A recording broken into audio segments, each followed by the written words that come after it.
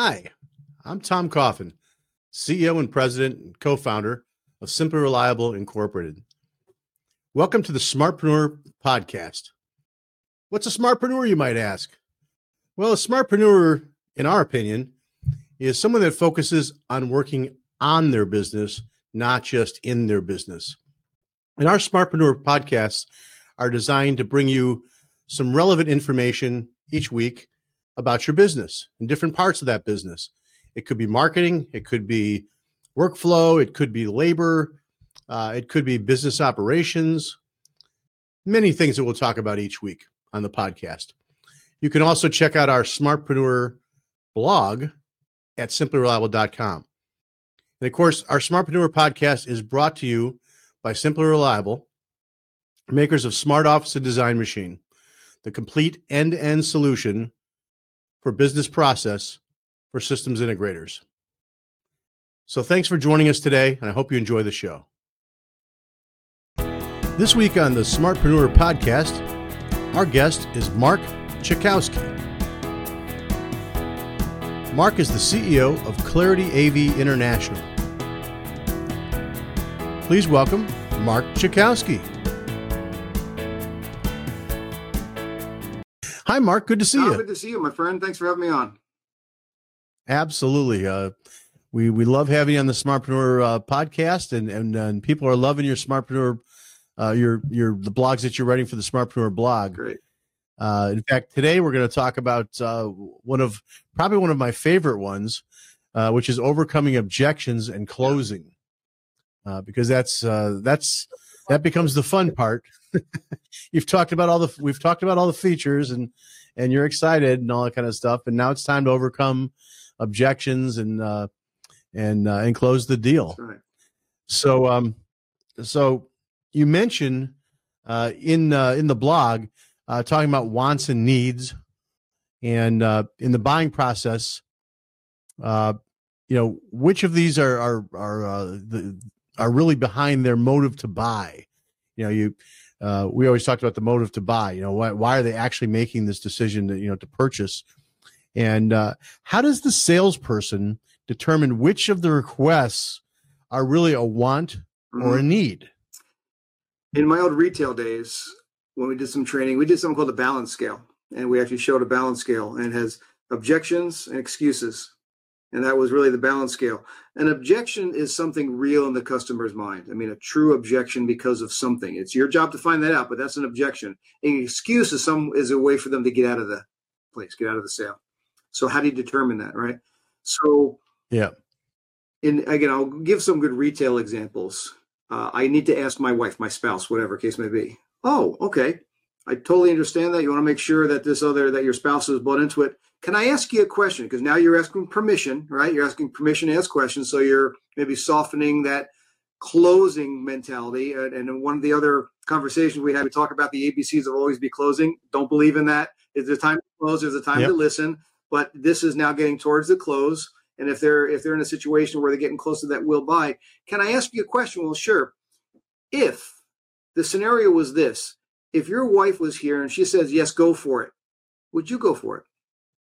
You just put them on the spot in a nice way. You found out basically what there was, if it was an objection or an excuse, and if it was a true objection, and he said, okay, if my wife was here, I'd get it. Okay, is there anything that prevented you from going forward then? You're done. Well, I'm not really sure. I don't know if there's still wishy-washy. I still think it's an excuse, and we haven't gotten to what the true objection is. Can I ask you a question? Is there something else that maybe we haven't discussed that's preventing you from moving forward? Because, and this goes to, again, yet another conversation we had, Tom, if you ask the right questions, they sold themselves into it.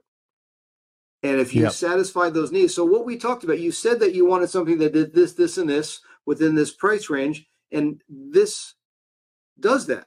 Is there something else that I missed? So now you're basically putting them in a corner a little bit, but in a very polite, professional way, and you're getting to the real objection if there is one, as opposed to an excuse. Hopefully that makes sense. Makes sense. Yeah. Makes sense.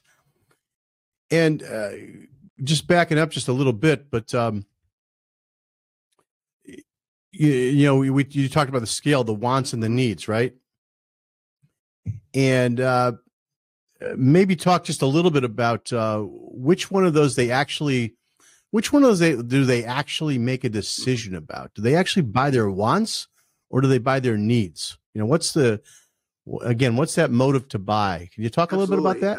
The quick answer is that most of them don't know until you help them understand that, because they think they want something, but maybe they think they need something, but they really don't, or they misperceived what they thought they were looking for or wanting to get. And here's why I say that. This is technology. It's not a simple sale in many respects, because there's so many components to it, and they get bombarded, whether it's by the Amazon Alexa kind of stuff that they think can control the whole world and be the best sound in the world, all the way up to $100,000 theater system that their friend might have. What do they want and need?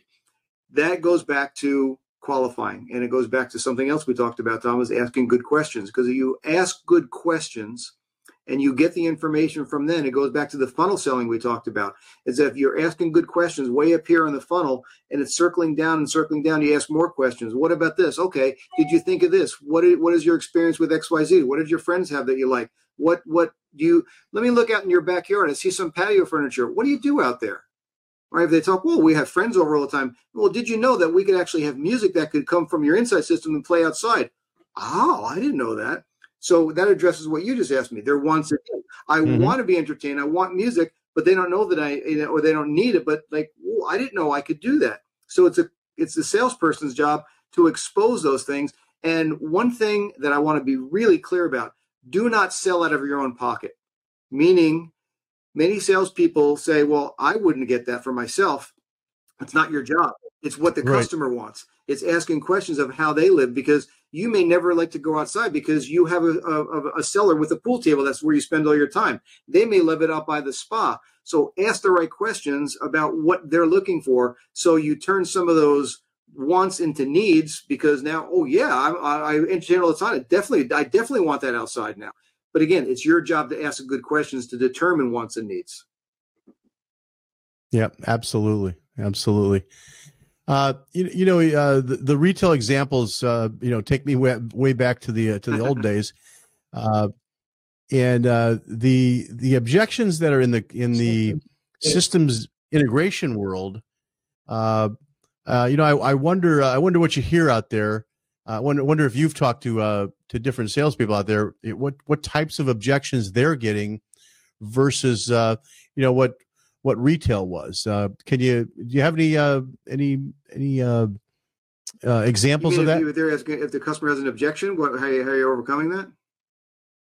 Yeah. Well, more. What kind of objections are out there in the systems integration world that might be, different than what we dealt with in retail, for instance. Actually, now you're talking to someone about, we're going to do your lighting, we're going to do your security.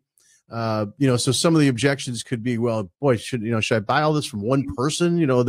It's different types of objections. And I'm wondering, with all the classes you've taught and having conversations with integrators, have you seen any commonality that might be different from the traditional, retail? Yeah, there's commonality. There's some differences, some commonality, and a lot of it's sticker shock, right? Because you have all these things that you've exposed, like, I want this, and like, ooh, wow, that's a lot. But it comes back to what we've talked about many times: asking the right questions, qualifying properly. And I'll go back to my Zig Ziglar joke, right? I know that I'm doing this a bunch of times, and it's like killing a fly with a sledgehammer. When I hit that sucker, he's dead, But I'm gonna keep hitting this over the top of everybody's head, because qualifying, asking good questions will lead you to more success. And here's what I mean by that. So you go through this whole system. You mentioned lighting, and there's so many other things that may have become exposed as the integrator asks good questions. Well, I want blah, blah, blah in this room, and I want some music outside. I want something like this. And they look at the price and go, whoa, that's quite a bit. And he said, well, that's okay. There's places that we could maybe make a couple of changes. One of them is that you mentioned that you don't like the idea of spending that much on lighting. What you told me was blah, blah, blah. So if you can go back and regurgitate what that customer told you after you ask good questions, you may have sold them back into it, because they realize, yeah, I did want that. No, I don't want to take that out. Yeah. Okay, I understand a little more, but you're right. Well, I don't want to do without that. So when you start saying, sure, we can make some changes here and there, here's what we could remove or we can change, and they're losing things that they told you they wanted, they're more likely to keep that in the system, or at leep a partial one. So again, keep on beating a dead horse here, Tom. It goes back to asking good questions and qualifying. You do that well, and you're going to get the customer to basically speak to themselves and sell themselves back into something if they're objecting to maybe the price or some other scenario where it's delivery dates or whatever. It doesn't really matter. If you got them to say it and you repeat it back to them, they're more likely to stay with the sale. That makes a lot of sense. Well, thanks, Mark. That was a great session today. Like I said, one of my favorite subjects to talk about is closing. Is what I was always taught, nothing happens till something's sold, right? Well, and then, and I'm sorry, just to ping one more thing, though, is that Sure. I think what happens with a lot of salespeople, too, is that they get the customer into this mode and they kind of get the system going.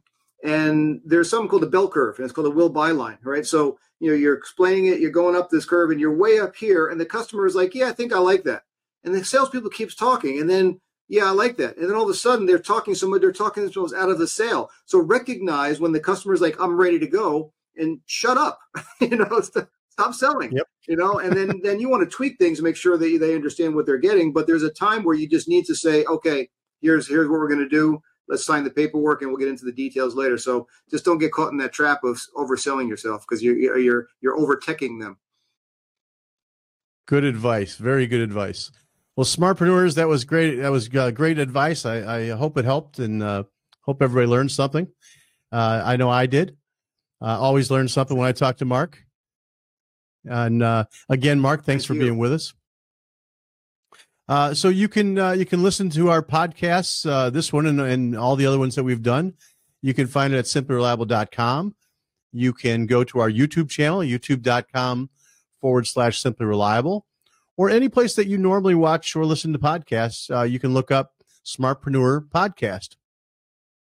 And Mark, if someone wanted to go a little further and have a conversation with you, how might they find you? Check out my website at clarity- like the hyphen, like a minus sign, AV, like audiovideo.com, or just Mark at clarity-av.com.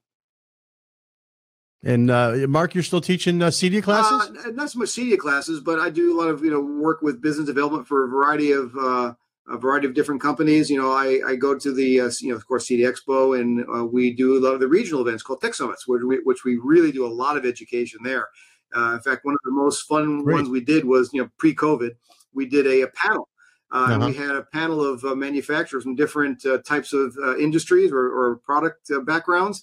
And we did classes on sales, Tom. And we were talking about different sales techniques. Great. And, there's a similar approach across the board, which was interesting because once we did the class, we found out that selling is selling.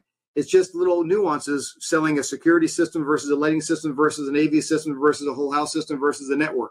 There's different nuances, but the foundations of sales were the same throughout. That's terrific. Well, smartpreneurs, if you're out there at the tech summits and you see Mark out there, come up and say hello. Of course, keep your safe distance for now, but definitely say hello and check out the smartpreneur blog that he's written for us, and some of the other podcasts as well, the smartpreneur podcast. So again, thanks Mark, and have a great day. Thank you. Keep on selling, smartpreneurs. We'll see you again next time.